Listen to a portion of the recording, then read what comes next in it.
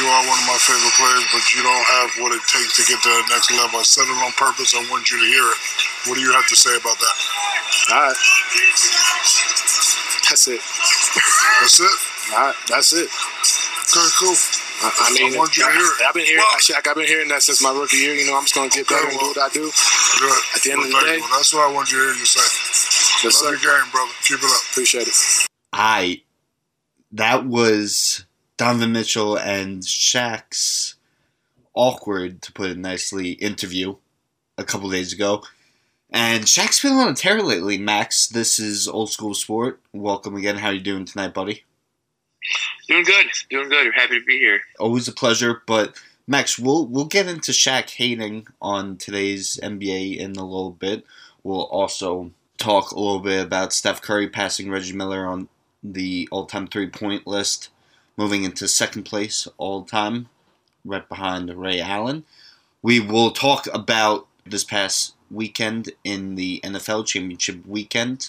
The Bucks and Brady are moving on to Super Bowl to face the Kansas City Chiefs, who represent the AFC for the second straight year in a row. We'll also talk about some quarterbacks that might be on the move and on new teams this offseason. We will talk a little bit about the Conor McGregor loss to Dustin Poirier. And, of course, the list of the week is favorite players who have never won a ring. And my inspiration for this list came from the fact that Rodgers, once again, will not be in the Super Bowl. And again, he has a ring.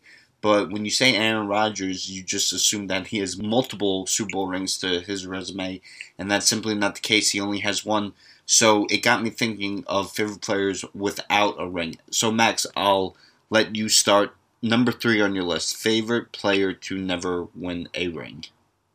Number 3 for me is Tracy McGrady. Okay. Yeah, as a kid, before Dwayne Wade was really out there in my life, T-Mac was like one of my first favorite players. I just thought he was like, he was kind of like the first, not unicorn, but like a guy like Kevin Durant, even though KD's 7 foot. T-Mac's like 6'8", 6'9", and he could put the ball on the floor. He could shoot from anywhere on the court. Like if he played in today's NBA, T-Mac would be an issue. He was in the wrong era by a little bit, and when he early in Orlando, him and Kobe, people don't want to really talk about it or hear or really think about it. Those two were probably neck and neck for the best shooting guard in the league. Because T-Mac was a really good passer, too. He's underrated in his passing, and he was just always injured, too, which always made me kind of sad for him. He was always injured, always on like a weird team that didn't really fit him. She never left the Raptors with his cousin Vince Carter. It's just a lot of what-ifs with T-Mac. And then, fun fact for you, Victor, he was on that Spurs team that lost to the Heat in the finals in 2013. He was, because I remember them mentioning T-Mac and how great of a career he's had, and that being his best opportunity to win a ring to close out his career. I do remember that. That. Yeah. Now, Max, though, he had some playoff, not failures, but he definitely came up short a couple of times, and you could attribute to him not showing up in those big games. Well, no, you're not wrong. He definitely didn't make it out of the first round until I think he went into the Spurs, and I think there was a Rockets run maybe. But the thing with T-Mac is that he put up a lot of points. He just the thing was wrong about T-Mac is that his team, those Orlando's team, they had prime Grant Hill. We all know what happened to Grant Hill's knees, and then Grant Hill was a max player back then.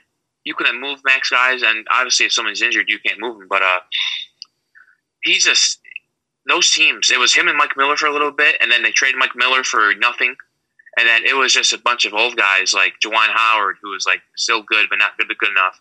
Not make excuses. His team was just not that good, and they had a 3-1 lead against I forget what team, but you know who his coach was? Doc Rivers. Wow! Look at this. We are getting a class in basketball right now. Basketball 101 from Max Marshall right now. Everything coming full circle. That is nuts, though. That is kind of crazy. Yeah. That's a solid number 3. Number 3 for me is actually also another basketball player, and for me, it's Allen Iverson.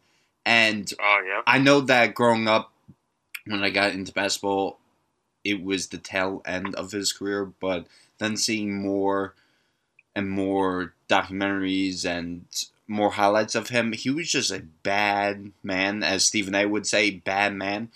And he essentially carried his team to the playoffs, Max. I couldn't name you another player on that 76ers roster from that 2001 season against the Lakers. Now, I know that they lost in 5 that year in the finals to Los Angeles, but AI put the team on his back literally. And again, he had some bad luck down the stretch with some injuries. No real team to really help him out. For a little bit, him and Carmelo Anthony on the Nuggets were an entertaining duo to watch, but he never really got the best of the talent around the NBA. He never really joined forces with any of the marquee names. So for me, number 3 is AI. Oh, that's a good one. I like that one. Yeah, he was definitely.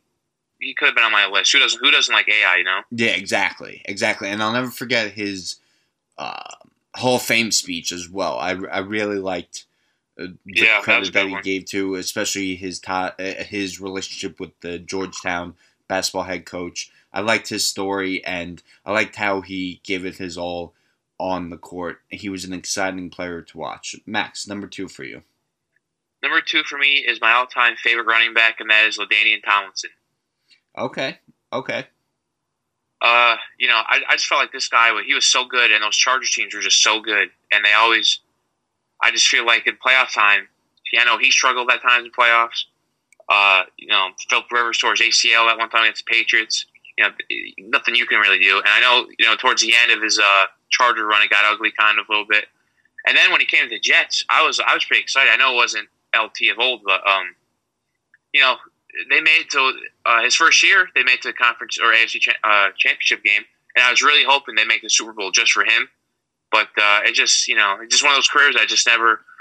He got close, but it never made the Super Bowl. But I think he's arguably probably a top 5 running back of all time. He was amazing. I always just love watching him run the ball. Yeah, he was always a dynamic player to watch, and he was the best running back in the league at the peak of his career, and will go down as one of the best to ever do it. I do remember, it was not too long ago that I saw a Tomlinson special, whether it was on NFL Network or something, and I remember them talking about how his Chargers career ended ugly. The team wanted to go in a different direction. They kind of had a falling out. But yeah, that is a good name. And then I do remember him on the Jets as well. Again, he played in the 2010 AFC Championship with the team. And he was a real veteran presence on that team while also adding whatever he had left in the tank. So that's a good one, Max. Yeah. Max, number 2 for me, and I hate saying this with him still playing, but I just think he's one of those players at this point destined to never win it all, and that's Russell Westbrook. And listen, I'm wrong. I hope I'm wrong about that, but I think that listen, Russ with the Oklahoma City Thunder was a triple-double machine. I get that, but the style of play, he took too many shots. He had chances with players like KD, with Harden on his squad. I just don't think that he's destined to win it all, and I feel awful for him because he does give it his all when he steps onto the basketball court. He has no friends in between those lines. I truly believe that. But Max, his style of play is just not what today's NBA needs. It pains me to say this because favorite player in the NBA, he is. I don't think he's ever going to win a ring, and that makes him number 2 on my list. No, that's definitely the other one. You like those like one-man crews for NBA guys, don't you? Him and AI, kind of similar. I kind of respect it because now listen, it's not. Russ was drafted to OKC, and he did have the opportunity to play with a young big 3 in Harden and KD. AI did it by himself his entire career. it's just a level of respect. And again, we're going to talk about it's the anniversary of Kobe Bryant's death. But there's something about guys doing it on their own, or at least staying loyal, staying true to their team, and wanting to build and win with the team that they started on, that they started their career with. They want to put in the time, they want to put in the effort, they want to put in the dedication, the loyalty to winning with that franchise. Yeah, no, and also not take the easy way out. Not take the easy way out and join forces. Now, again, AI was a little... I mean, we could debate when super teams really began in this league. But AI, right, played a little before the super team era that we see today. But he was the one-man show on that 76ers team. He didn't have a Shaq like Kobe did. He didn't have a Tim Duncan like Tony Parker did. It was him. He was running the show, and he was that good that he got his team to represent the Eastern Conference in the finals. Yeah, I mean, I don't want to go too long on a tangent, but AI, like kind of like Russ, both of them are weird players. Just because they're hard, like the other guys on the team, it's kind of you don't know like how to play with them really. Like if you look at AI's team, he had a lot of like 3-and-D guys, and he had a big center. Kind of like today's NBA team, they just weren't as talented. With Russ, he's been on a couple teams now in the past couple of years, but after Durant left, it was just Russ, Steven Adams, and just a bunch of guys who couldn't really shoot, but they're long defenders. It's kind of it's just similar. If we would have stayed in OKC, it would have been like the same thing. But no, yeah, those. Yeah, I've noticed you like those one-man crews. Yeah, so selfish. I'm selfish. Yeah, no, but Russ, again, I don't know really how to characterize it, Max, because I don't want to say he's selfish. I don't want to say that he's a stat pattern and all that. I do think at the end of the day, the most important thing to him is winning. It's just that for so long he wanted to be the guy, or he wanted to be the main piece, and I think that hurt him a little bit in really winning in this league. And yeah, but it didn't hurt his pockets though, because he got a huge max. He was the first one to get the super max. That's true. That's true. And I don't want to spend any longer on this, but it just I would have liked to seen him win one before his. I would like to see him win one before his career ends. All right, Max, coming in number 1 for you. Number 1, this may surprise you because it's not my favorite sport. Ken Griffey Jr. Wow, great one. Great one. Yeah, I don't think I really have to say much. Best swing I've ever seen, one of the best hitters I've ever seen, and it's just one of those careers that just sucked that he got injured a lot. And that's really what it is. Ken Griffey's the man. He's one of the GOATs. Yeah. So I mean, biasly, if I had to say who my number 1 truly is to never win a ring, David Wright, because he was the Mets franchise for so many years when there was nothing else to look forward to. I knew that I could always count. I always at least checked up on the Mets because of David Wright, and he came so close in 2015. The Mets as a team just choked that World Series away against the Kansas City Royals. David Wright, if there was ever a player I would like to get a ring, it would be him. He meant so much to me, meant so much to that fan base, meant so much to that franchise. And for him to never get a ring, for his career to end the way that it did, ending early due to a back injury, just heartbreaking. I was at his final game. It was something to see, and that's my one... I don't want to say sports regret because there was nothing I could do about it, but if there's one thing I could change about sports history, it's David Wright winning a ring. Yeah, no, I mean, that's definitely one for, for a Mets fan like yourself, that's definitely one I could see you picking number 1. Yeah, I definitely felt bad for that back injury. Didn't that running back on the Giants had the same thing, David Wilson? I don't remember if it was the same thing. He did hurt his neck, and because he did the backflip after a touchdown celebration, which you just say out loud, and it's like, how much of a dumbass can you really be? But it actually was a serious injury, and you felt bad for him in the end. But yeah, my teams in the last decade or so definitely haven't had the best luck when it comes to back or neck injuries. But Max, there's so many other names that we could have thrown into that list too. Yeah. I mean, just think about Larry Fitzgerald, right? Larry Fitzgerald is right on the outside of my list. You think about a class act, both on and off the field. Think about how many quarterbacks he's been through. Think about how many bad teams he's played for. Yeah, you just wish that he would get a ring before he hangs it up. But all right, Max, let's move on. That was our list of the week. That was a good one, I thought. And Max, this past weekend, I'm sure you did something for it, but the UFC 257, correct? McGregor made his return to the octagon, only to get beat by Dustin Poirier. Is that how you say it, Max? Yeah, you got it. Yeah, Poirier. And he was knocked out in the second round. It was McGregor's fifth loss of his career. Poirier gets the better of the second matchup. These two squared off 7 years ago. Crazy to think how fast time flies, but these two guys faced off 7 years ago. McGregor won that matchup, so the series between them is tied 1-1. We'll see if there is a third matchup to settle the tie. Both fighters are 32 years old. Max, first off, did you get the opportunity to watch the fight?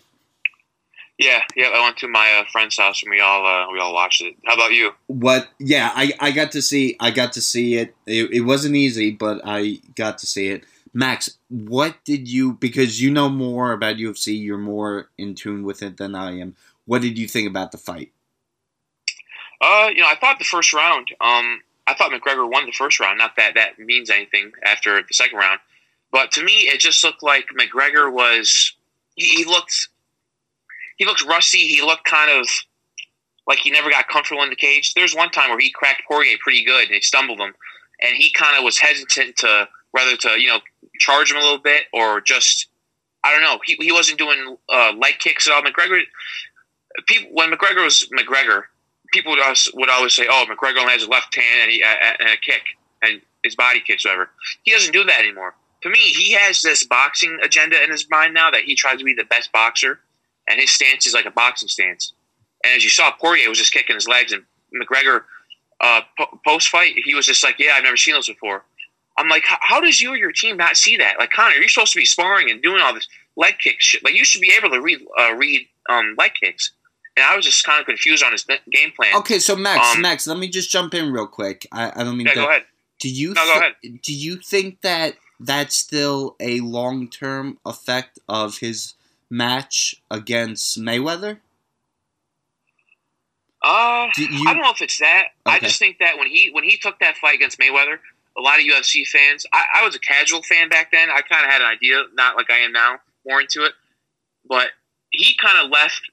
Because people forget, after he got the double champ, he beat Eddie Alvarez. He wasn't in the UFC for 2 years. He was so focused on this Mayweather money, and mind you, $100 million. That's true.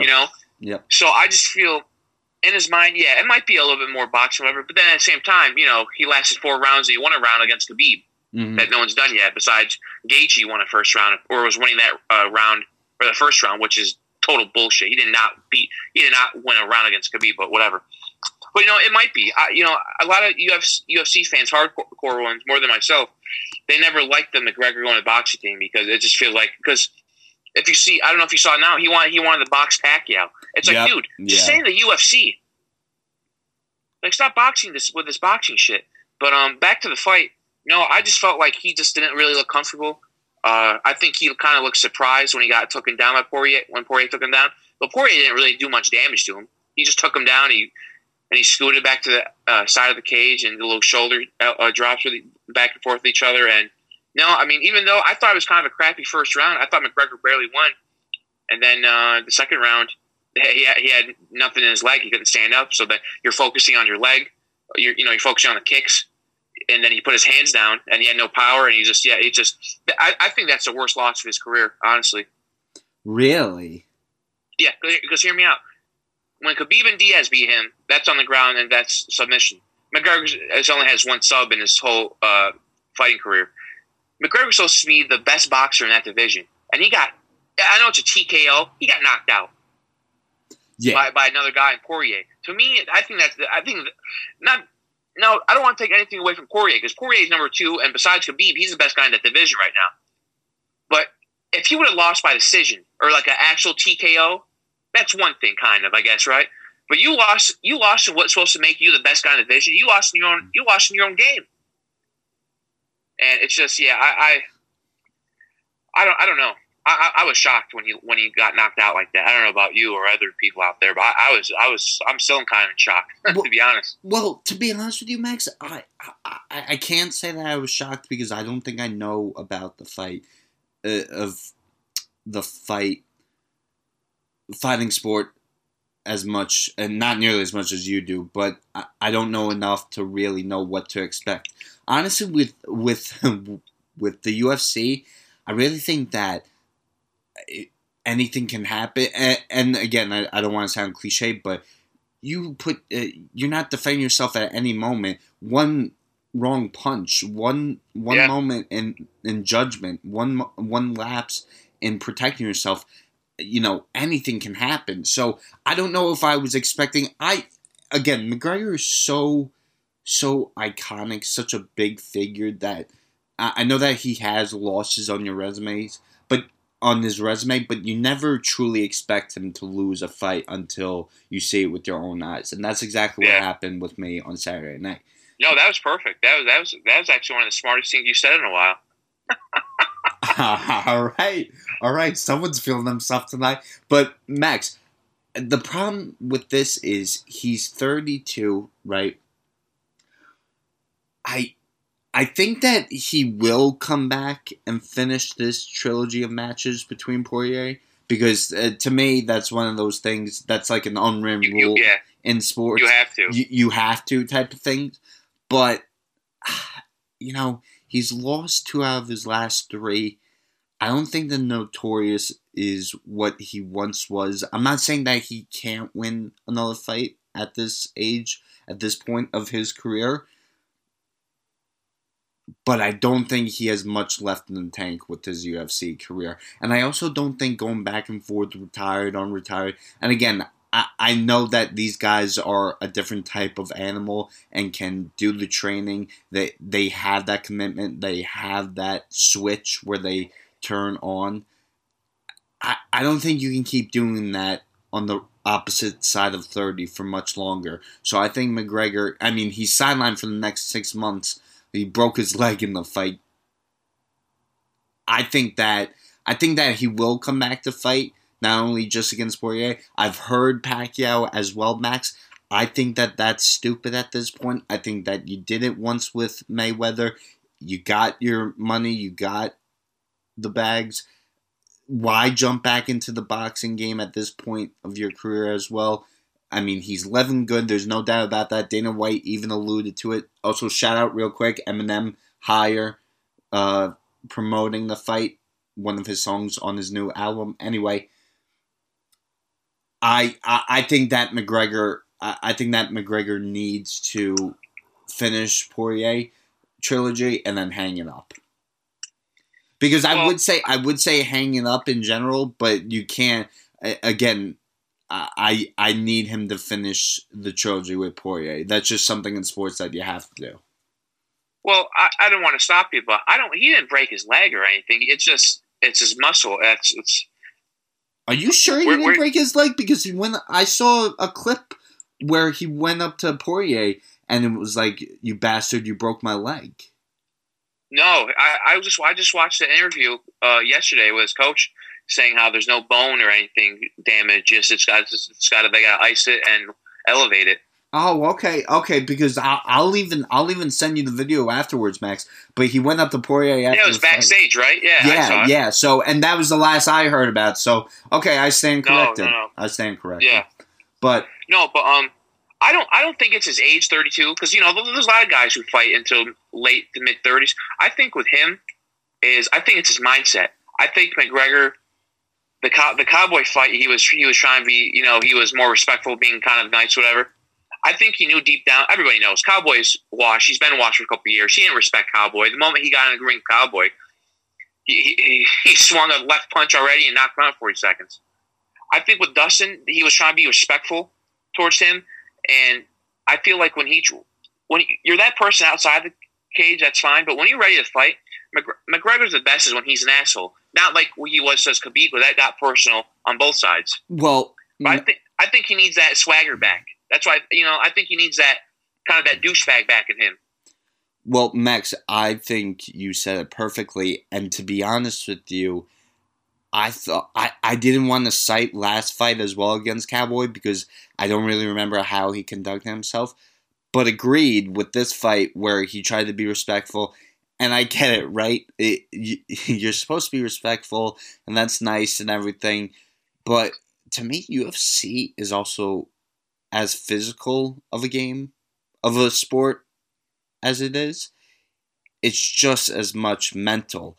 And when you see someone not only being a douche, but borderline psychopath like Conor has in his past press conferences, at his past pre-fight weigh-ins, I mean, he's borderline a psychopath. He is so invested in not only being more physical than you, but being crazier than you. And that's almost even more terrifying.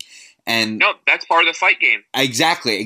And I think that adds to your physicality. That adds to how you perform in the octagon because it gets you onto another level. It just gets you so psyched up mentally that you're ready to go. You're ready to brawl. So I agree with you on that, Max. I do. I don't. Maybe after out of octagon stuff that transpired with him, the legal trouble that he's been in, that he's tried to calm it down. But I agree with you. I think that only hurts him when he gets into the octagon. Like I even not to sound like an anti-family man, but even him after the weigh-in, I think, running up to his kids smiling and all that, like I'm all for it. I hope that he's a great dad. But at a pre-fight weigh-in, I kind of want to see him, craziness in his eyes, him yelling, him shouting, him getting ready to basically burst. I don't want to see him smiling and going over to little children. I don't know. Yeah, no. Am I wrong for that? No, I see where you're coming from. It's definitely hard to, flip the switch like that. But, I think he's trying to change a little bit, and that's good because he needs to. Make no mistake about it. But I just think that what made Conor is that he loved pissing people off. He loved doing the antics. He loved, and I just feel like these past couple fights, the Cowboy one, I don't really count. That was just a win just to give McGregor self-esteem up, whatever. Yeah. Which is you need to do because he is a crown jewel of that sport. And now, for another podcast, but the UFC right now is kind of scratching their head what to do with Poirier in that lightweight division now. Now that Dustin lost, because the whole week, it was Dana's like Khabib and Conor, we gotta get that part 2 or whatever, and then Dustin was kind of like whatever, but I think he just needs to be a douchebag again. No, agreed, and Max, maybe he could tone it down a notch. I agree with you on that, but yeah, because who knows how his opponents have reacted in the past. That like if McGregor was acting like that in my face, there's a part of me that would probably break internally. So I completely I agree with you. I think that he needs some of that swagger back, that cockiness, that douchebagness, that craziness that he has in his pre-fights. But Max, so what do you think Dana White and UFC will do?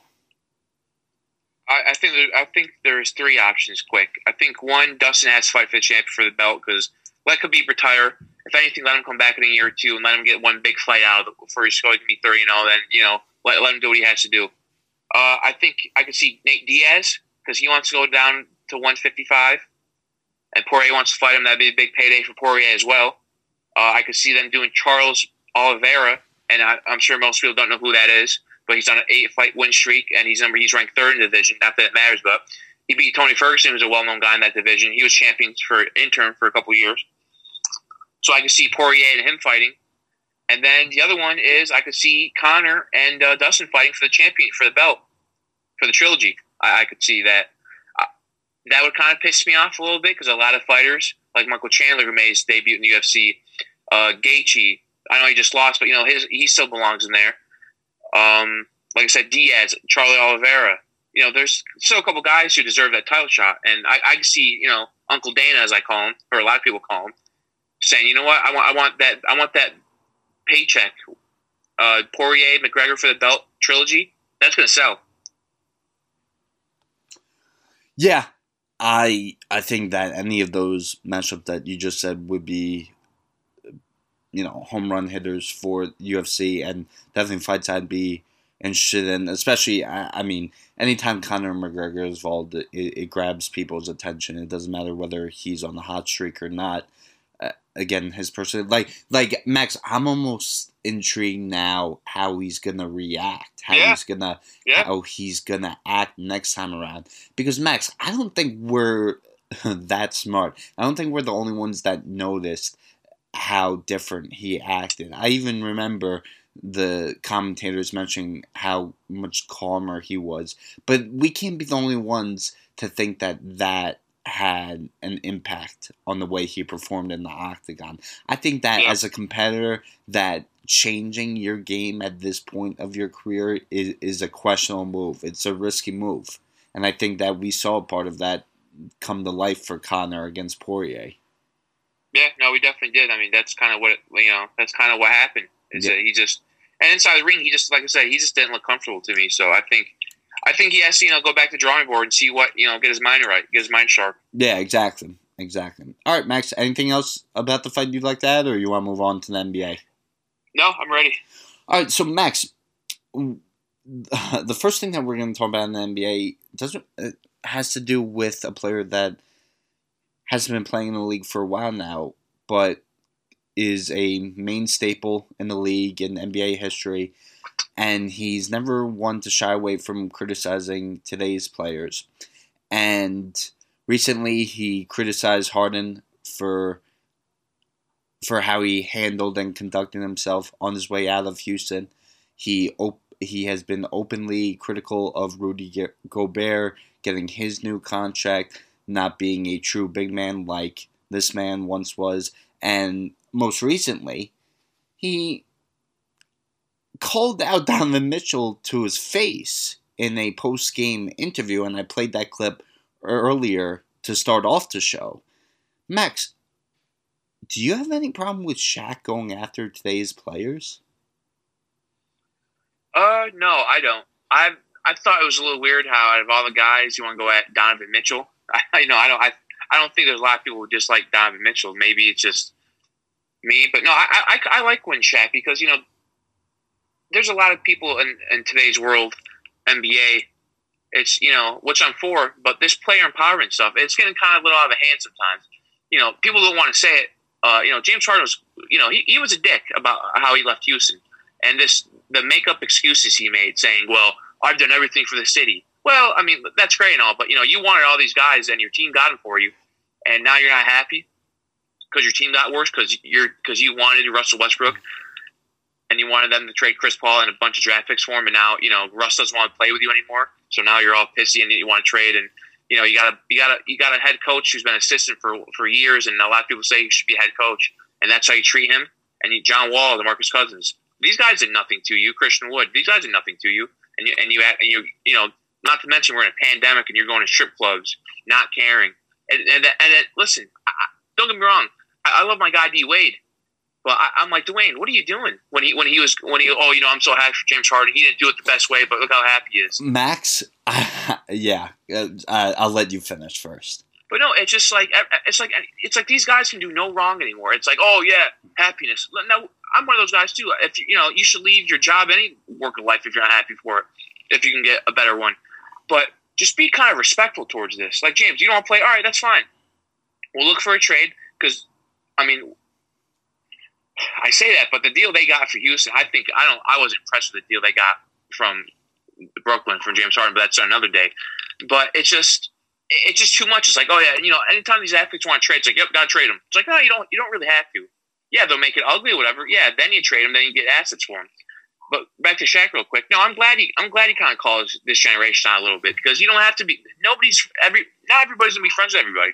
And I'm glad Shaq's kind of wearing that black hat, saying, "Nope, you know what? I don't see it this way. I don't see it that way." Now, mind you, Shaq quit on a couple teams in his day, so it's kind of funny when he's calling out James Harden on that. But I digress. But no, I'm glad that Shaq signed to it. I didn't understand the Donovan Mitchell one. But other than that, I like what he's doing, to be honest. No, Max, honestly, I agree with you on most things that you just said. First off, getting back to Dwayne Wade, Max, I meant to call you out on this. I meant to send this on Twitter or something. I can't believe that I saw Dwayne Wade said, "Look how happy he is. How can you not feel good for him?" And I'm paraphrasing, of course. And it was a picture of Harden. I didn't like that. I was like, has it even been a week since he joined Brooklyn? Like, let's relax a little bit, first off. And two, the way he got himself out of that was embarrassing of James Harden. But it's really not to me, Max, because I don't expect much of James Harden. I've had a problem with him. You know that I'm very critical of him on this podcast. And Max, Shaq was completely right. He did not give the city of Houston everything he had. They gave him almost everything he asked for. Max, we talked about before. Dwight Howard. He wanted Dwight Howard. Got him. That didn't work out. And I know that could go both ways, but still. Got Chris Paul. That didn't pan out. Got his buddy Russell Westbrook. That didn't pan out. Forced his way out of Houston. I mean, he never won a championship with them, right? And he didn't show up in the biggest moments when his team needed him the most. So don't sit there and tell me you did everything. You gave everything to Houston when you didn't. Okay, so I think Shaq was completely right on that. I'm not saying that he's wrong about Rudy Gobert. I do not think Gobert deserves as much money as he's being paid. But guess what? That's not up to Shaq. He shouldn't be caring so much about it. You can call out a player, right? But it almost seems like Shaq's jealous of what Gobert is getting now. No one is sitting there and debating whether or not Gobert is better than Shaq. No one's sitting there and saying how great Gobert is as a player and calling him one of the best to ever do it. Yes, he is not worth the money, but I don't understand why Shaq is going after him. Maybe it's a stunt, a way to light the fire under Gobert because Shaq sees more potential in him than he's seen throughout his career. But I just don't understand it. It's not to say I have a problem with it. It's just kind of odd. And then the weirdest thing of all was calling out Donovan Mitchell because, Max, we saw how Donovan Mitchell showed up in that postseason bubble last year. He's not the reason the Jazz have not gone farther in the NBA playoffs. Donovan Mitchell is for real. He's one of the more underrated, underappreciated players, in my opinion, around the league. I think that if he was playing on a bigger market, we'd be hearing more about Donovan Mitchell. Donovan Mitchell is not the reason for the Jazz lack of postseason success. He's the only reason why that team's relevant, more than Rudy Gobert, more than anyone else on that roster. So that's my one issue with Shaq calling out Donovan Mitchell and the way that he did it, honestly. But Mitchell handled it with class, and I think that Mitchell will only get better from here. But that's my one issue. I think that Shaq has a right to call out today's NBA and their players. He played in a different era. He was one of, if not the most dominant big men in NBA history, so I have no problem. I'm not disrespecting him at all. I think he was right about Harden. I think he's right with Gobert. It's just odd, his fixation with him, and I think he was wrong about Mitchell. No, I think the thing about Shaq is, now mind you, I've never met Shaq. I probably would never meet in my life, but just I kind of know his personality over the years, and just hearing podcasts about behind how he really was behind closed doors. Shaq is a very, lack of a better word, he is a very selfish person, and he reads a lot of things, and a lot in today's NBA, it's Rudy Gobert, what a great defensive center he is, and whatever. And I'm telling you right now, Shaq is thinking, in my day, I would have gave him the business. He's not a good center at all. How are you going to call him a center when he came and post up, and defensively, guys, there's no guys like me in the NBA anymore. Guys don't even post up like that anymore, and big men aren't really big men anymore. So, Shaq is still stuck in that mode a little bit. Like, well, big man's got to get you 30 and 15 every night, whatever. Because, if you remember him and Barkley when Golden State was coming around, and you can't shoot threes all the time, and you got to get the ball down to the paint, and you got to get some post moves in there, whatever. So they're still kind of like stuck on that a little bit where Shaq's coming from. Yeah, I agree with you about the Mitchell thing. I thought that was weird, but no, I'm with Shaq about the Gobert thing. I don't really care for Rudy Gobert. I mean, I've said it before on this podcast. I think he's very overrated. I think defensively he's good. Don't get me wrong, but I've seen this guy in postseason play against the Rockets. You can't play in the last 2 minutes because he can't stay on the floor. And all these NBA nerds, will tweet, well, his on-off metrics is this and that, and is what he provides in the paint. Well, that's great, but when he's getting switched on everything and he's out guard Harden and Chris Paul one-on-one like I saw 2 years ago, he couldn't stay on the floor. And offensively, it's not like you're going to throw him the ball and give you 10 touches a game for post moves or anything. No, he's not going to do that. I kind of like that Shaq's doing this here, Rudy Gobert, because I don't know.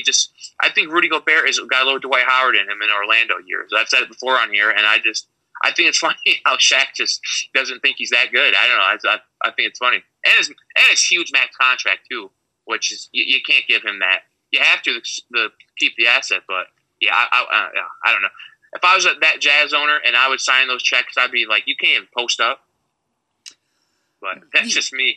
Yeah, I mean, I don't know. It just seemed like I've always understood Shaq and the Dwight Howard beef, right? Because many people saw the similarities between many people. I mean, he took his nickname.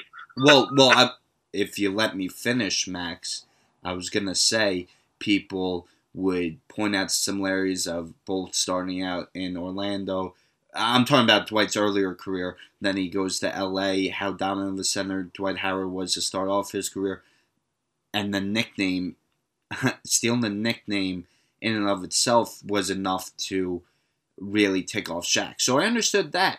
Gobert, I just feel that he's, again, ticked off for whatever reason. And again, I'm not saying that Shaq can't call out players for their game. I just thought it was weird to go after his contract, the way that he went about it. But no, I like it.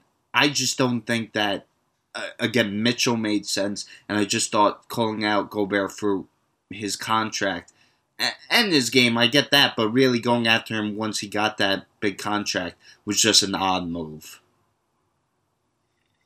Yeah.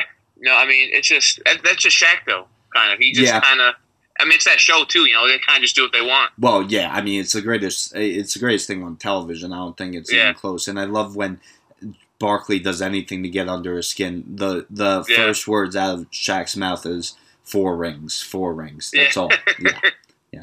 And really, that's all he has to say. But, Max, talking about overrated players, you talked about Gobert. Steph Curry passed Reggie Miller for second all-time for most three-pointers made in NBA history. Is this a big deal? I don't want to spend too much time on this. You're a disgust for Curry. No, I mean, it's really not a big deal at all. It's really not, but... No, I mean, he'll pass Ray Allen, too, so I don't know what else you want me to say. Yeah, no, it's not a big deal because again, he played on a team with, 4 other All-Stars for a lot of his career. And the biggest joke that I saw recently, Max, you want to hear this? It was a picture of Curry and Lillard, and it was like, props to these guys sticking through the good and bad times. And I was like, okay, let's just relax for a minute. Sticking through the bad times. Yes, last year was really bad, but it was the first one in the last 5-6 years or so for the Warriors. They're coming off a stretch where they won, 3 championships in 4 years? Let's tone it down a little bit. But Max, more seriously, it's the 1-year anniversary of Kobe Bryant's tragic death, and his daughter Gigi was involved in everything, and I just wanted to pay a little tribute to him because I've said on the show before, and Kobe Bryant was the reason I got into basketball. I remember watching it actually started with the All-Star game in 2010, and Kobe Bryant was the most famous player that I knew to be on the court. I knew of Dwayne Wade and LeBron James and Carmelo, but Kobe Bryant was my favorite at the time. And I remember watching the rest of that NBA season in spurts, but I really focused when it came to the finals. And I'll never forget Kobe grasping the ball and the biggest smile on his face once he beat the Celtics and the Lakers won back-to-back titles. And just the way he performed, the way he showed up in that finals. Again, Max, you want to talk about not taking away from guys like Pau Gasol, Lamar Odom, remember him, Ron Artest, right? But Kobe was the leader on that team. He was the show on that team. And for him to go out and beat the Boston Celtics Big Three just a couple years after losing to them in the finals in 2008. Max, it was the start of my fanhood in basketball. I loved watching Kobe play. I'll never forget his final game where he dropped 60 points. Still a very tragic day. Still a very sad time for the Bryant family. My prayers still go out to them. But remembering a legend. And it took us too long than it should have. It took us longer than it should have. But he will and is remembered as one of the best to ever do it. Yeah, no, that was really well said. This definitely sucks for everybody, and especially to the other families who were on that plane as well. I'm sorry. You're completely right. No, I was just but no, it's just we kind of see these athletes that we grew up with most of the time that we see them on TV doing analyst stuff or interviews, podcasts. We get to see them old and gray, and it just sucks that we never got to see Kobe, doing to be old and gray. He would have done a lot of things for these up and coming basketball guys like Tatum, Kyrie, Trae Young. There's a lot of guys out there. How Giannis worked out with him, Luka. These guys really looked up to him, and what he was going to do for girls basketball because his daughter Gigi looked to be a very up and coming girls basketball player, and he's helping out with the WNBA, trying to get people to respect them a little bit more than we should. And I was never the biggest Kobe guy. I think that's because I'm more loyal to Dwayne Wade, obviously, and the Heat, and it's just that whole it's a whole. When I was young, it was D Wade and Kobe kind of for me, and everybody was like, "Oh, Kobe," and I was always the one. Well, I like D Wade kind of, and LeBron for that matter. You remember it was Kobe or LeBron, but I never got into the whole Mamba thing with him. Just it wasn't my cup of tea. It doesn't mean I didn't respect the guy or whatever. But no, it was just how could you not respect the competitive Kobe? And even though the last stage of his career went bad due to his Achilles turn. That 60 game point game, that was on a couple weeks ago, and it just hits different now because everything that happens, sadly, and he sees his family there, everybody. It just sucks really. That just started off the shitty year we have to live with this year, and it's still continuing on. Well, I mean, Max, you said it, and I know it was 2020, but I can't believe it's already been a year. Yeah, it seems like, I don't know, it seems like it happened yesterday, and it seems like it never, I don't know, it's just weird. It still seems so surreal, and like you said, Max, I mean, two things. One, we see so many players grow old, gray hair and all that. We see them talk about their playing days for decades, right? And chances are I would have never gotten to meet him. But you want to talk a player that I would have loved to met, and it was Kobe Bryant. And again, Max, maybe, I'm never one to say Mamba mentality and everything, but you want to talk about commitment. You want to talk about dedication. You want to talk about turning it into a different gear. That's what Kobe was able to do, and not many people are wired like that, Max. So what he was able to do, what he was able to accomplish, the hard work, the determination, very few people are capable of doing what he, no matter what they're doing. The level of commitment that he had is very hard to match. And I don't know if we'll ever see another player like that in the NBA. I mean, when you say the names of Jordan, when you say the names like LeBron, you have to bring up Kobe in that same conversation. And again, an argument can be made, no doubt about it. But I think that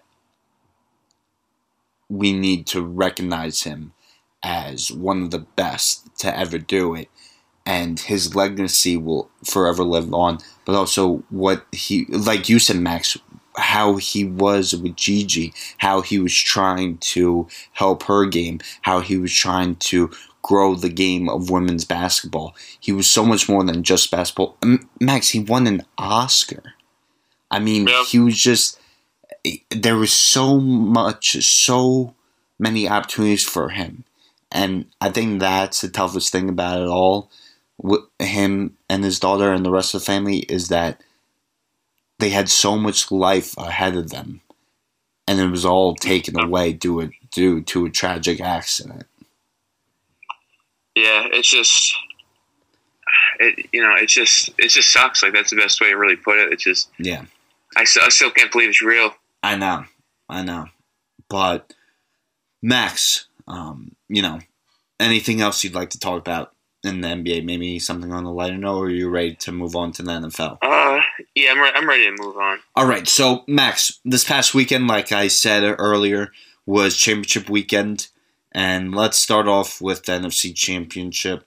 Max, it kills me to say this, but the Buccaneers defeated the Packers 28-3 on Sunday at Lambeau. Tom Brady, despite throwing 3 picks, advanced to his 10th Super Bowl, his first in the NFC. This was his first year in the NFC, Max. While Aaron Rodgers, who will win MVP for this season, who I predicted to do so in the offseason, but I digress, drops to 1-4 in championship game appearances. Max, the Buccaneers as a franchise are going to the first Super Bowl since 2002. It is their second appearance in franchise history. Max, what are your initial thoughts on the game? I thought it was a pretty good game, and then the Packers had that little comeback towards the end. It was a bit of a weird game. Brady throws the 3 interceptions, and all I see is go. Brady does it again. I'm thinking, do people actually just watch games anymore, or are they just like storylines? I don't want to go on a rant here, but it's like, he didn't really play the best game. I mean, even against the Saints, he played better than Drew Brees, who's on his last legs. I don't know. I don't think me and you should be the ones talking about Brady, because we don't really care for him too much. But no, I feel for Aaron Rodgers, because I don't know what the hell kicking a field goal is going to do, and you need points. But yeah, I don't know. I mean, I don't know. It's just it was a bit of a weird game, I thought. I don't know. What did you think? No, Max. Well, first off, I mean, with Brady, right?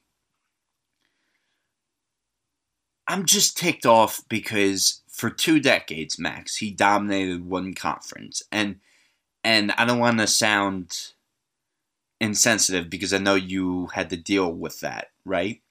But oh yeah, but I'm so upset he was able to reach the Super Bowl and represent the NFC in his first year, because I don't know. I was like, okay, you had the AFC. You can't have the NFC too this late in your career. Like, you can't just come in and change teams, change playbooks, and automatically make it back to the Super Bowl. And somehow, some fucking way, he's back in the Super Bowl. And Max, like you said, this is not the Tom Brady of old. It's clear, right? 9 out of 10 quarterbacks, Max, when they throw 3 interceptions. I mean, look at the Bucks quarterback of last year. He would average 3 interceptions a game in Jameis Winston, and they missed the playoffs. Max, Tom Brady threw 3 interceptions on Sunday, and the majority of the quarterbacks in the league would not be still playing in the Super Bowl. That just goes to show you how stacked, how talented this Buccaneers team is. The defense showed up when it needed to, when this team needed it the most, okay? And there are so many goddamn weapons on the offense that I could play playing quarterback and still show up in the Super Bowl, okay? So, I'm sorry. This was a little hard for me to stomach this past Sunday. I'm over it now. Well, maybe not because I had to go and do this podcast, but I don't know. It's rubbed me the wrong way. How impressive do you think this was of Brady, Max? Seriously, am I being too hard on him or what?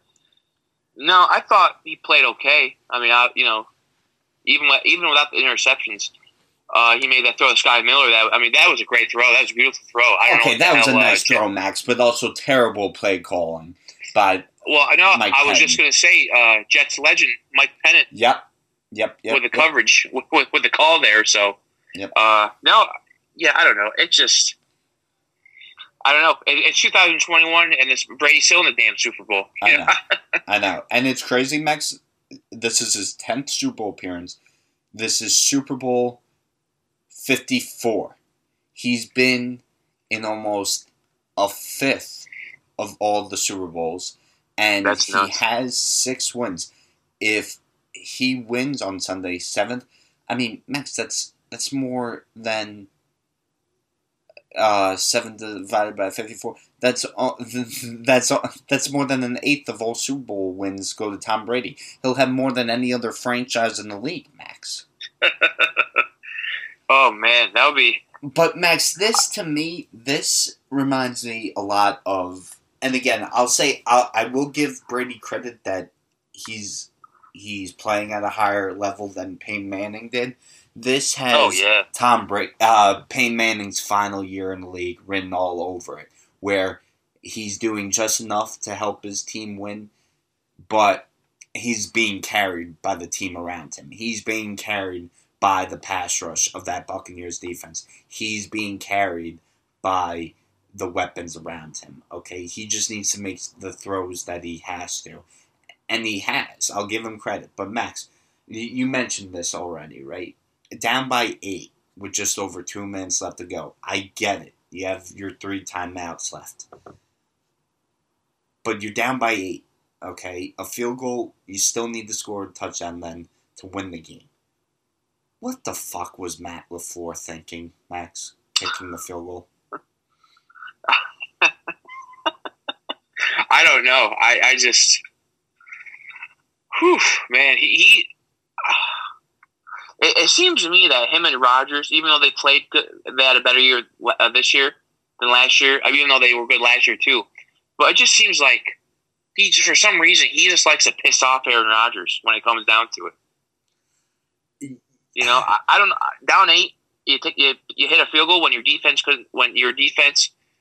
was. No, they're doing good, but I don't know. Besides interceptions, Brady was going downfield on them a lot, and then stupid interception would cost him.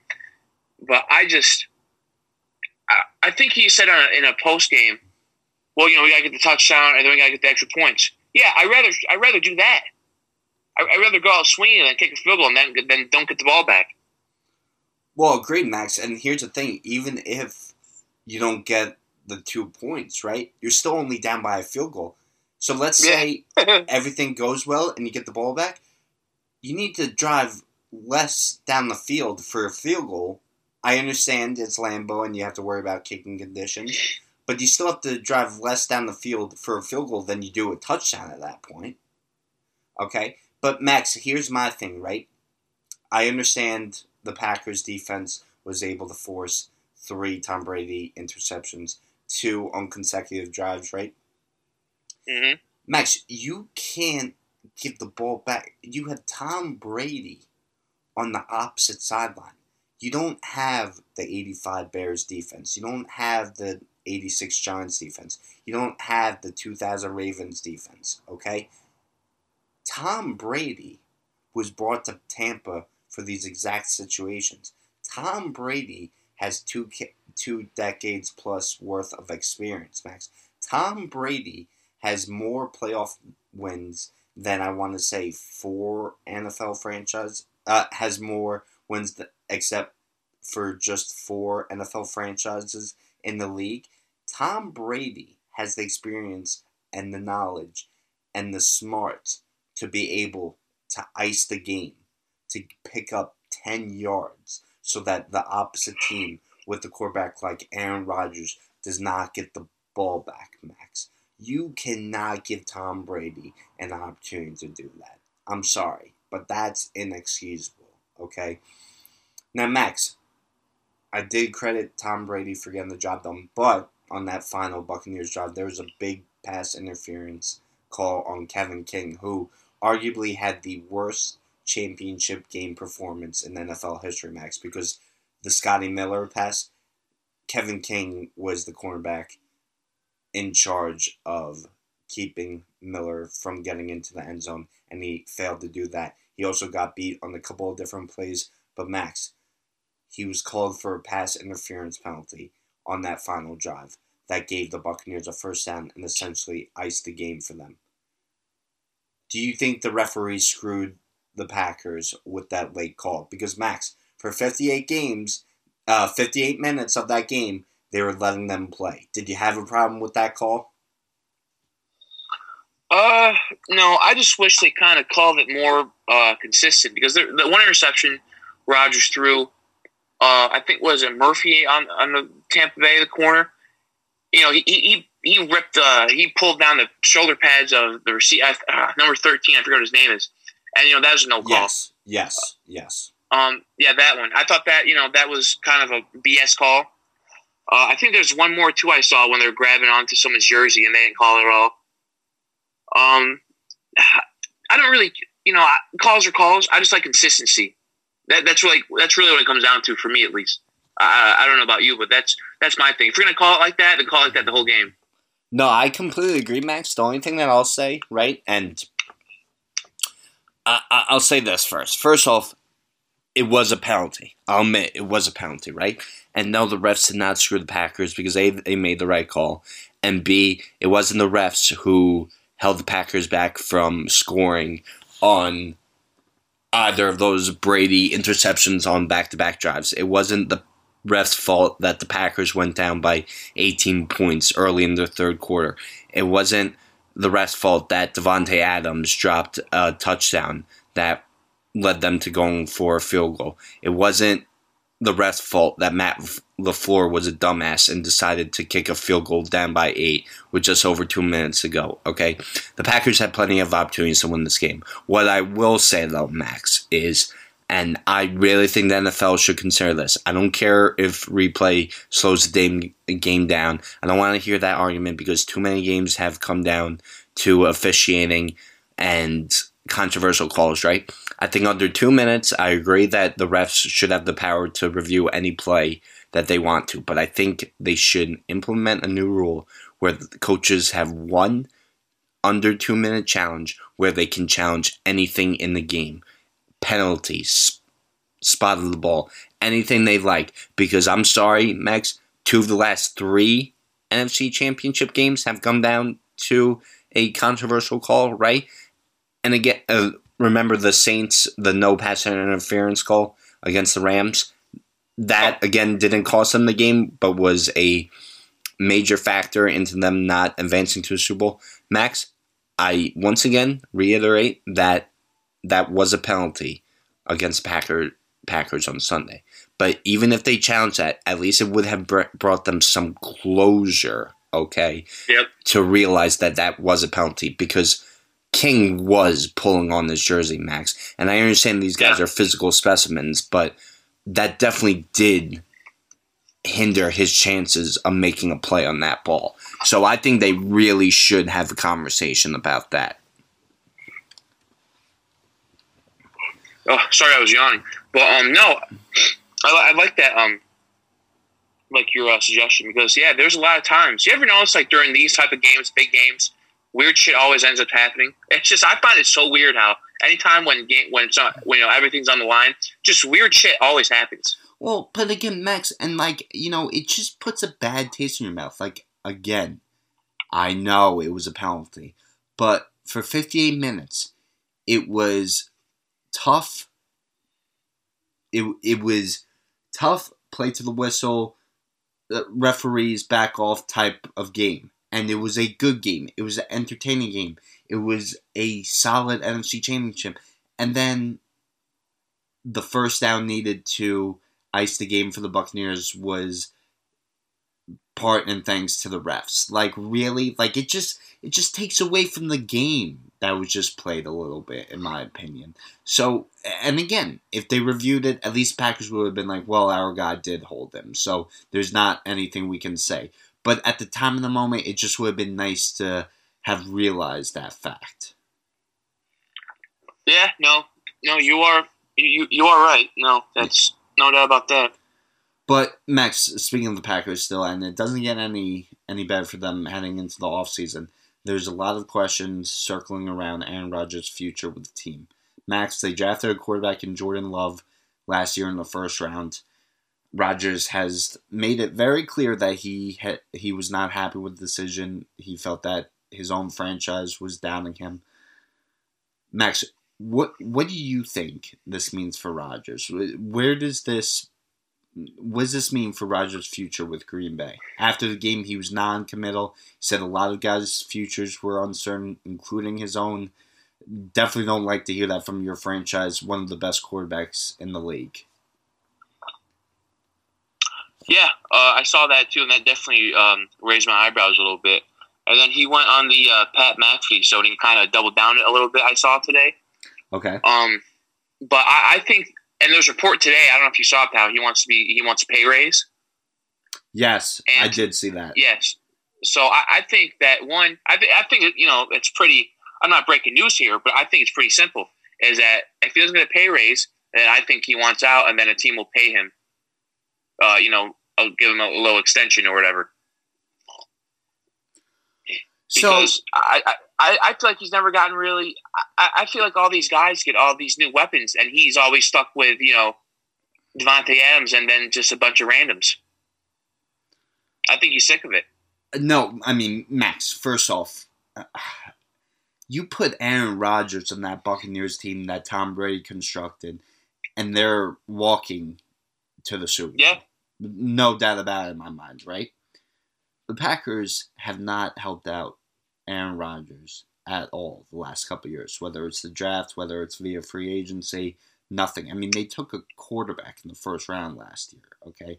And Aaron Rodgers had a season that'll make them think twice about starting Love anytime soon unless he demands his way out. But Max, he does deserve a new contract because he is still one of the best to play the game in that position.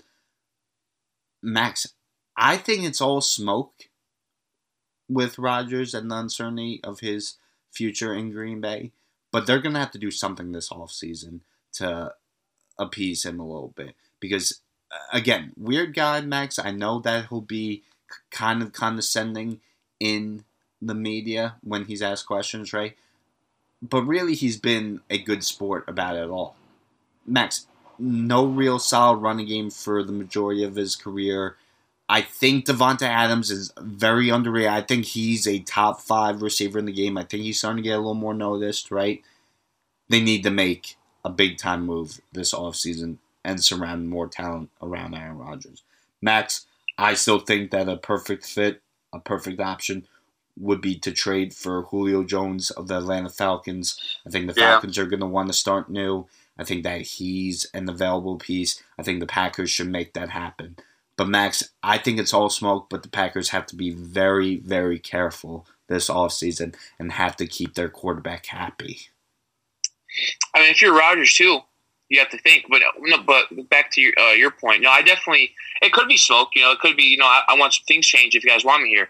But if you're Rodgers too, on the other hand, you just played Tom Brady. You got to be thinking a little bit. Man, he made it look pretty easy going to a new team. I got guys going over there now with me. I kind of, towards the end of the season with Tampa Bay, Bruce Arians kind of let Brady, coach a team a little bit more on offense. It's enticing for Rodgers to be like, you know what? I've been stuck with this Matt LaFleur and Mike McCarthy, and they're trying to coach my offense and my team, whatever. No, I'd rather maybe start somewhere else and get some guys on my team or a new team. And I completely agree with you, Max. And you take a look around, and there's plenty of teams that you could argue are just a quarterback away from being a Super Bowl contender. And if Rodgers is added to that quarterback mix, he's right at the top of the list. I don't think anyone really compared. Maybe Deshaun just because of how young he is, right? But at least Rodgers has more of a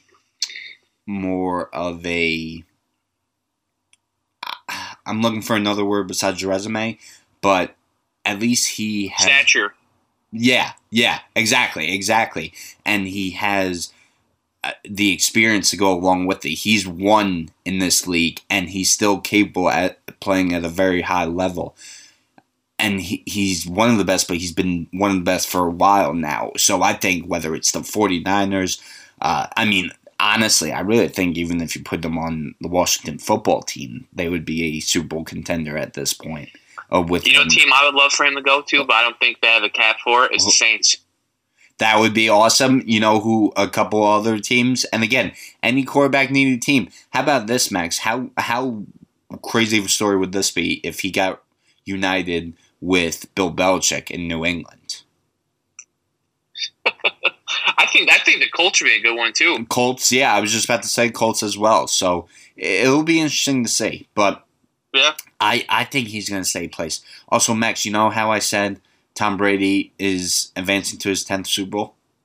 Yeah. He's won 6 of them. He's lost 3. Do you know who 2 of those 3 losses came to? I know the Eagles. Yeah, and then Eli Manning and the New York Giants in 2007, 18-1, and 2011. Max, the AFC Championship. Football Giants. Have some respect for your own team, Victor. The AFC Championship. Max, I mean, the Chiefs handled the Bills in this one, 38-24. Victor, I don't want to cut you off. Do we really got to talk about this? This Bills team? No. Can I just say real quick? The Chiefs beat the Bills 38-24, right?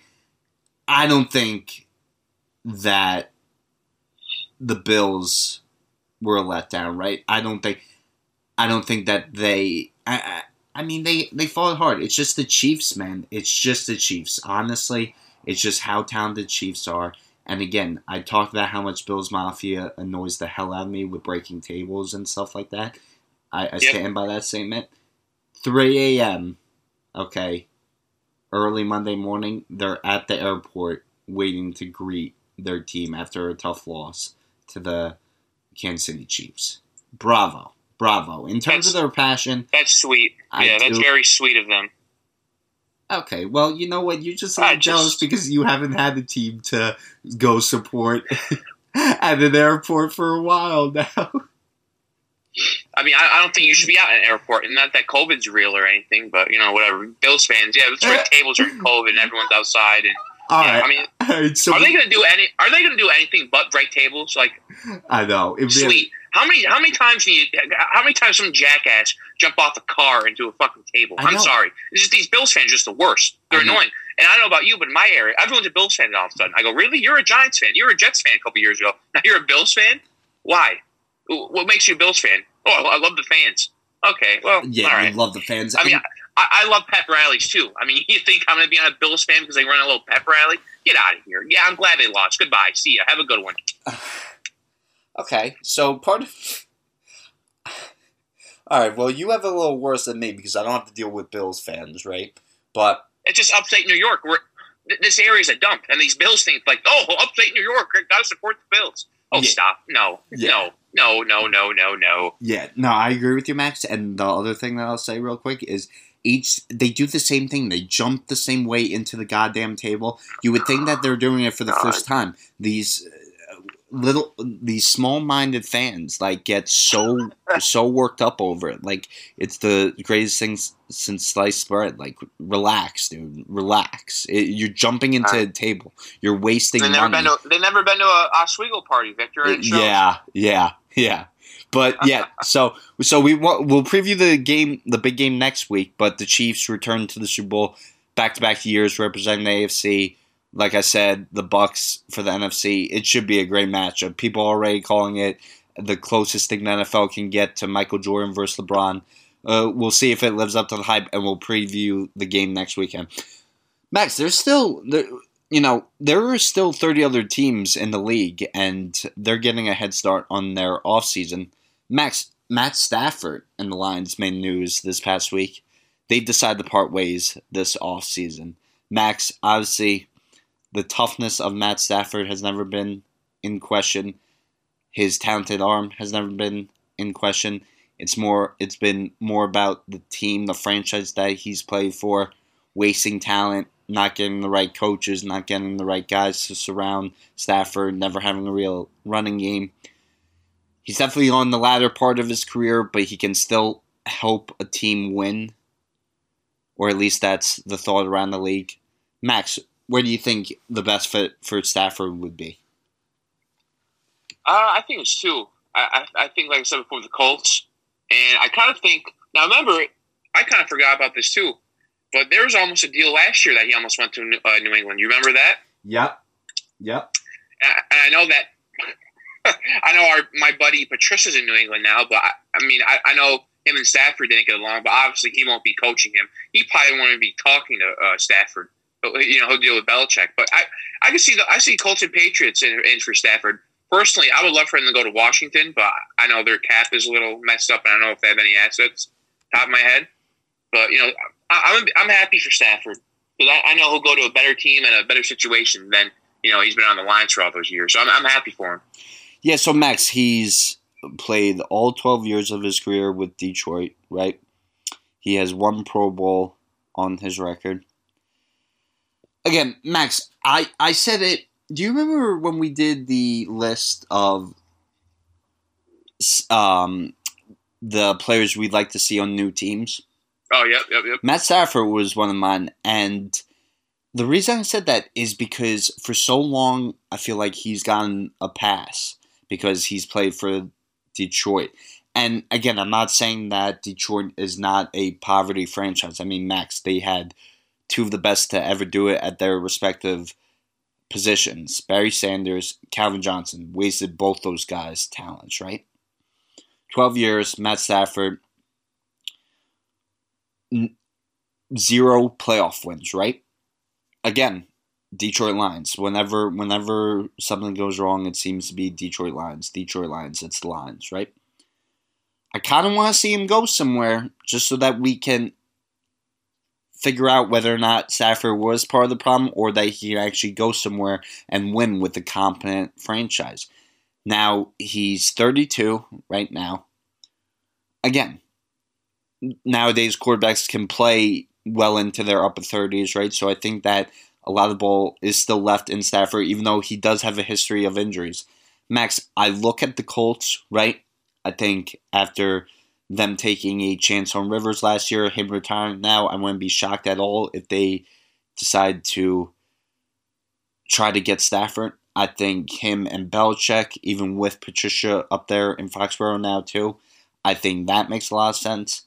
I like those 2 teams. I also saw the 49ers as a possibility because, again, Max, we've even talked about it, about the ability to let Garoppolo loose and save a lot of money on his contract. Yeah. So I forgot about that, yeah. They're a factor. I don't love that as much as other guys in the market at the quarterback position, but I think those 2 are the most likely destinations. I really do. I think the Colts and New England are the 2 likely destinations for Stafford.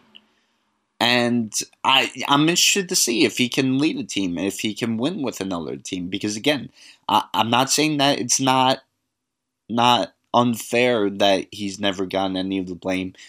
But for so many quarterbacks around the league, it's always their fault their team hasn't been able to win. And I feel that Stafford, for whatever reason, has always gotten the pass. Yeah, Do you feel like that? I mean, I'm not saying that he's one of these media golden boys, but it's always like, oh, Stafford needs to get the hell out of Detroit. It's definitely ramped up the last couple of seasons, but it's never that, Stafford has to do more. It's never, Stafford is the quarterback of that team. A lot of the blame needs to fall on him. I feel that he's gotten the pass. Well, I mean, I don't know. I think you're asking kind of the wrong guy because, I don't know. I've said before on podcasts, I think quarterbacks get blamed way too much. I think when everything goes well, they get all the praise way too much either. But, I see the thing for Stafford. After Megatron left, what the hell have they done for him, really? Now, mind you, he's got a turnover issue, and he's never, he's best ability is availability. He gets injured a lot, but I don't know. I just feel like, I don't know. I've never really heard someone, you're not calling out Matt Stafford, but I've never heard someone really kind of say, oh, yeah, is it Matt Stafford's fault or is it Lions' fault? I don't know. I'm not calling him out. I just think that next year is one of those put up or shut up type of things. And oh, wow. No.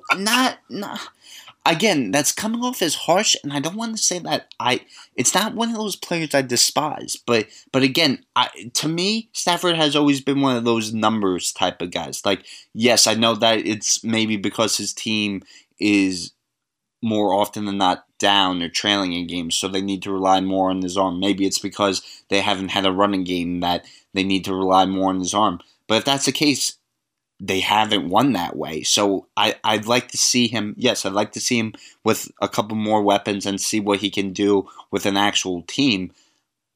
But if he does get that opportunity, he needs to show that it wasn't him in Detroit. It was the Lions organization. Yeah, well, I hear what you're saying. Let me ask you one question. And Max, real quick, Max, I do think that he would be a nice fit in Washington too. Yeah. Yeah, but you want to play for Matt Patricia? No, Max, no, but that's not the only coach that he's played for, Max. That's not the only coach that he's played for. And zero playoff wins. Zero. Whoever team he goes to, I'll get you a Matt Stafford jersey because I think he's on your list, low key. Well, and you know what? He might be, Max. And you know what? I think I have a point because zero playoff wins. He has a couple of playoff appearances, zero playoff wins, Max. And we always hold quarterbacks to the highest standards. And I don't understand why some guys get out of it. Yeah, well, you don't. Yeah, well, that's because you don't know what a true quarterback is. You're a Jets fan. Speaking of the Jets, apparently Deshaun Watson is still looking out of Houston, right? And he's on a currently bad team. So, of course, it would make sense that he wants to go to another really bad team. Reports say the Jets are his new team of choice. Max, you called me out for one of my tweets that I liked, which don't ever do again. But two, you said that you would tell me why he's going to end up with the Jets. So let me hear why. Well, I didn't say why. I said why he wants to go to the Jets. Okay, oh, sorry. Why? Why does he want to go to the Jets? I mean, who wouldn't want to go to the Jets? You know what? It is commercials, my friend. This man is never on TV. Baker Mayfield, that bum, is on TV constantly. I've seen Josh Allen on a couple of local commercials around here. If he's on the Jets, he can run New York. Listen, don't say Barkley. I don't want to hear it. You're Mr. Quarterback, runs every football team, and I don't know what a quarterback looks like. You called out Deshaun Watson to start of the year, so I don't think you know what a quarterback looks like. How about that, Victor? Yeah, keep watching Daniel Jones snaps. Yeah, that's a real quarterback. Got sticky fingers. Bring Watson to the Jets. He'll run the damn city. I think it would be a great quarterback, Mr. Quarterback. Pipe down. Adults are speaking, Victor. Jesus. I agree, Max. I think he would run New York. Keep your mouth shut. I think he would be a great, great, great move by the Jets. I do. My question was, why the hell would he want to be interested in Jets? Because I mentioned to you this, Max. Draft capital they have a ton of, right? But they're going to have to pay a pretty penny to get Deshaun Watson, correct? Yep. The Houston Texans do not have any offensive weapons. You know who else doesn't have any offensive weapons right now? The New York Jets. Now, I don't know what the cap situation is, right? I do know that there are a couple of names that I'm intrigued by on the free agent market, whether it's Allen Robinson, whether it's Kenny Golladay, right? Chris Godwin of the Buccaneers.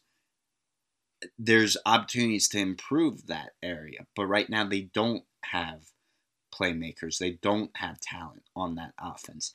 And the defense is suspect as well.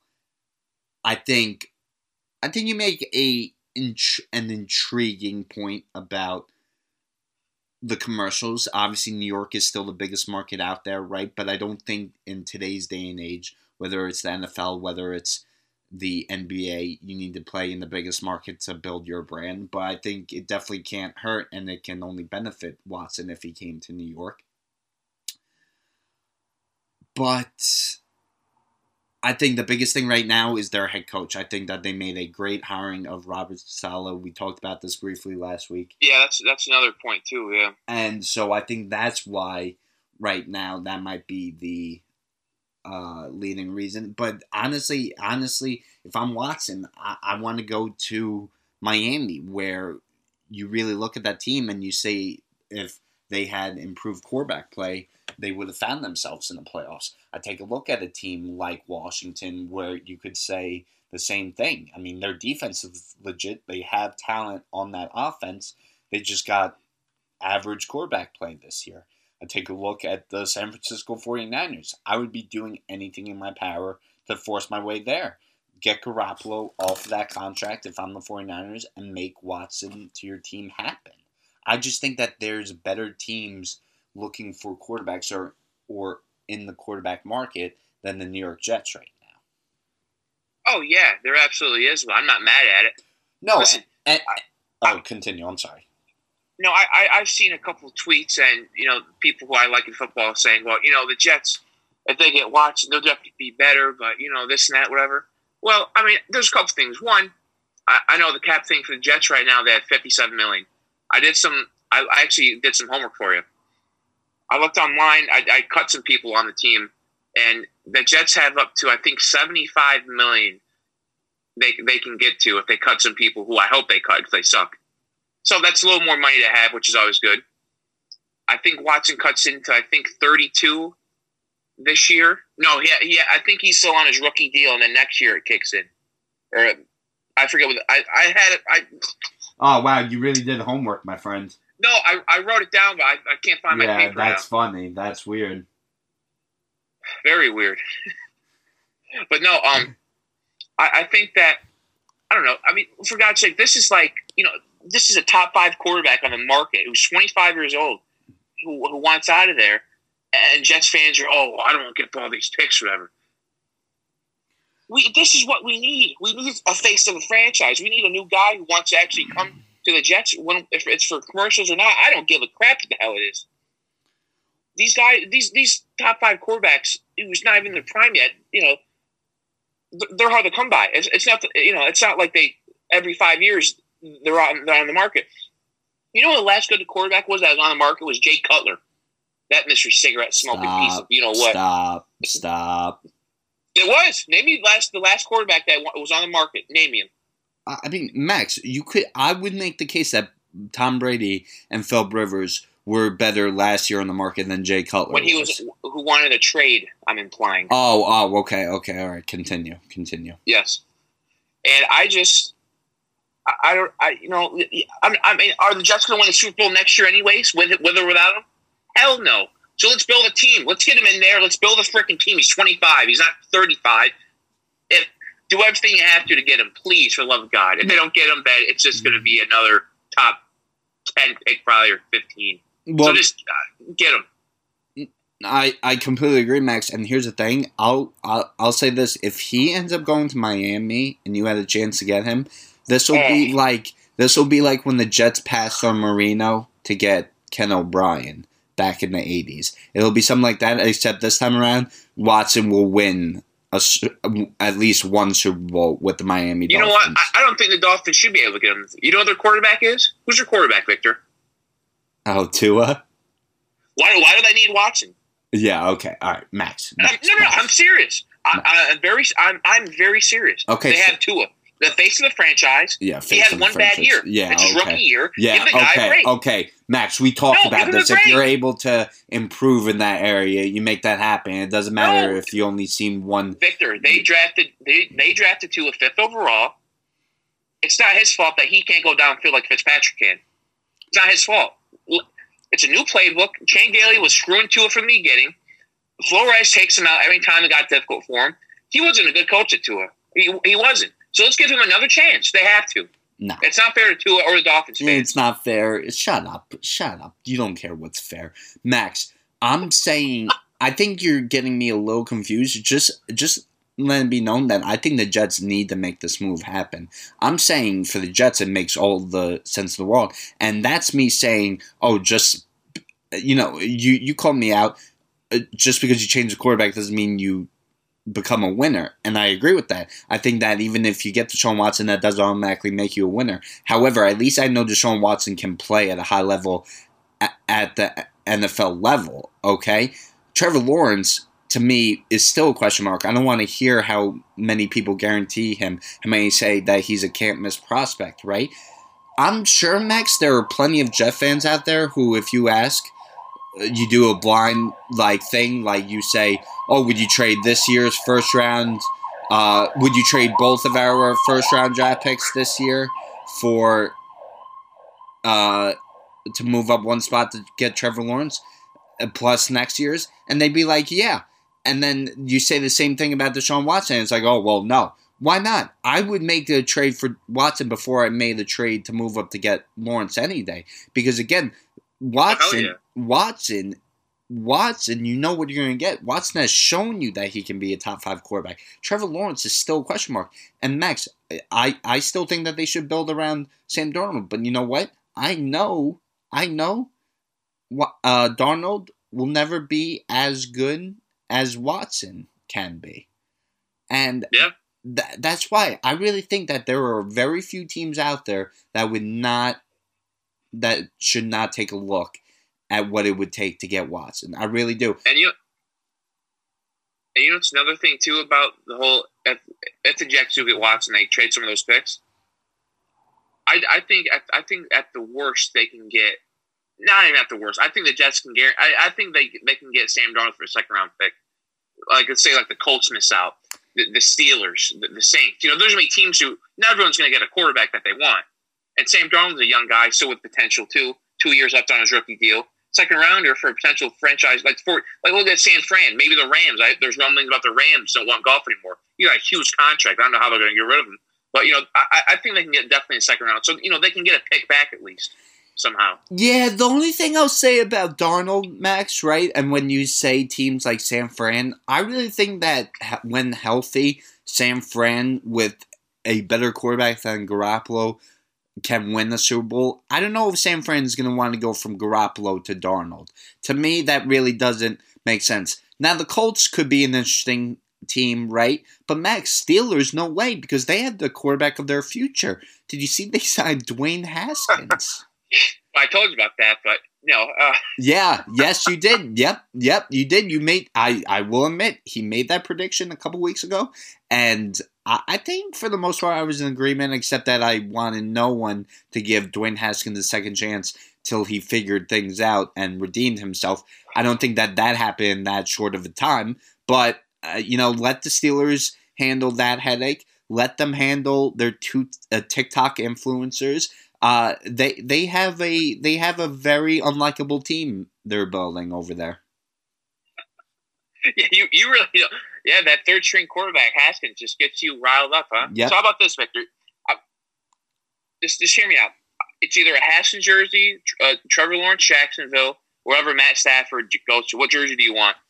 Max, I don't hate Trevor Lawrence. I don't. Oh, but you do. Well, you know what? No. That's the next poll. Put that on the poll for tomorrow. That's a poll question tomorrow. Does Victor hate Trevor Lawrence? Victor, yeah, okay, whatever. Max, real quick, you know where I would also love to see Watson go? Where? New Orleans. Oh, wow. I hope not. I don't think that will happen because I don't think that they have the draft capital to make it happen. That would be interesting. But Max, you know, just real quick, last thing about Watson, right? The only way if I'm him and I have second thoughts is remember, Eric Bieniemy could still be the head coach. If I was Watson, I would think real hard about that if he was hired to stay with Houston. I would hope that he wouldn't take that job. That's the worst job in football, probably. It is. It is. The only reason why I could see him is because he got screwed by another round of coaching hiring, and he came out in the interview and said he wants to be an NFL head coach. It was almost sad, Max. I don't know if you saw the interview, but I saw. It was. And you know what, Max? My two things that I wanted to say last week, but we ran out of time, was the only two reasons I could think of as to why he hasn't gotten a head coach position yet is A, he's not a good interviewer, and I think we saw by that interview that that's not the case. He's able to represent himself. But B, I could see that teams around the league, think that he's such a great offensive line because of the talent he has to work with. That's the only two reasons that I could think of. But I still think that worse guys than him, guys with less experience, less resume, have gotten jobs before him. Look at Dan Campbell, the Lions. He went in there. I'm gonna bite kneecaps off. Okay, that was awesome. That was awesome, Max. Yeah, but okay, Mr. Tough Guy, Victor over here. When does that ever work in football, Mr. Rex Ryan? For God, when does that? When does that ever work in football? You got the 2 straight AFC championships. What, is that not good enough to you guys all of a sudden? What? I didn't hear what you say. What? Rex Ryan got you 2 AFC championships. Yeah, that's great. What do you do after? Yeah, well, I mean, no. Anyways, it's the smart guys who win in football, not this meathead nonsense. Oh, would you save it? Don't give me this analytical bull crap. It is. No. When is it not? All right, good. Stop. No. Name me the best coach in football right now. Name him. Bill Belichick. Okay, he's a smart guy. You think he's running Oklahoma drills, biting kneecaps off of teams? I don't think he's going necessarily by the numbers, though. Analytics bullshit. I'm not Mr. Analytics either, but it's the smart guys who win, not this meathead nonsense. Whatever. Sean Payton, McVay. Andy Reid. I get it. You gotta be smart, but you know what? I think that there needs to be some toughness. And owners love that shit. Here, we gotta be a physical football team. We need to be tougher. That's all nonsense. It's just no shit. You play football. Yeah. No, I agree. But finally, Max, just real quick, because we started to talk about head coaching and Eric Bieniemy getting screwed in this last hiring cycle. Max, the Eagles hired Nick Sirianni, the former Colts offensive coordinator. Didn't even call his own plays as their offensive coordinator. Max, like you said, who? I mean, honestly, just think about it. What was it, 2017, Max? 2017, 2018? The Eagles won the Super Bowl, first in franchise history. Yeah. And then now they find themselves at this point. I mean, good for them. They just, what the hell has happened? A complete 180. They don't know what they're doing. No, to me, this is an easy, not an easy hire, but it was an easy hire that Frank Reich called the Jeffrey Luria, the Eagles owner, and said, "You want somebody to fix Wentz? I got my guy right here for you." Well, that's the way I looked at it. Well, you know what's crazy, Max, is I was like, well, I don't know why everyone's getting so bent out of shape out of it, because obviously Frank Reich has ties to the Eagles, so they probably respect his word. And then it took me a second. I was like, but wait, Andy Reid has ties to the Eagles too, and you don't think that he would have given a glowing review? I mean, he has already, of Eric Bieniemy. Like, it's just so weird. Both offensive coordinators, but there's no doubt about who has the more impressive track record. Yeah, so see, that's why I hope Bieniemy doesn't take that job with the Texans. I hope he just next year win again. And, get another job out there. Because there'll be more jobs next year. Oh, yeah. There's jobs every single year. It's a recurring process. But, yeah, I know. Part of me doesn't want him to get that Texans job his first go-around. It's such a tough, unwanted job. No early draft picks this draft. So many holes on that team. It's a rebuilding process. And you need security if you're going to take that job. All right, Max. Yeah, Oh, what? No, I mean I know if they trade Watson, they'll definitely get the picks back. But you just lost a top 5 quarterback, and what you're going to draft like Justin Fields or something. It's going to be a long road. Well, Max, they don't even have a top 5 pick. Well, no, I'm saying if they trade Watson, they're definitely going to get picks. Oh yeah, no, yeah, and they should. I mean, it's kind of a no-win situation with them because he has a no trade clause, so they may not even get the best deal that they can get. But they at this point, I mean, even before he voiced his displeasure with the Texans, in the back of my mind, I was like, should the Texans look into trading him just so that they can get back some of that draft capital they lost and build a team, fill up some of those many holes that they have? But it's tough, man, to trade a franchise quarterback, someone like Deshaun Watson, someone of that caliber. Tough. But, all right, Max, that'll conclude another episode of Old School Sport. Go follow Max Marshall on Twitter and Instagram, MaxMarshall136. Follow me at Victor Pusteri, at Victor J. Pusteri on Instagram. Go check out Max's stories on Fanside. He definitely knows what he's talking about when it comes to the game of basketball. Until next time, everyone, thanks for tuning in to the Old School of Sport.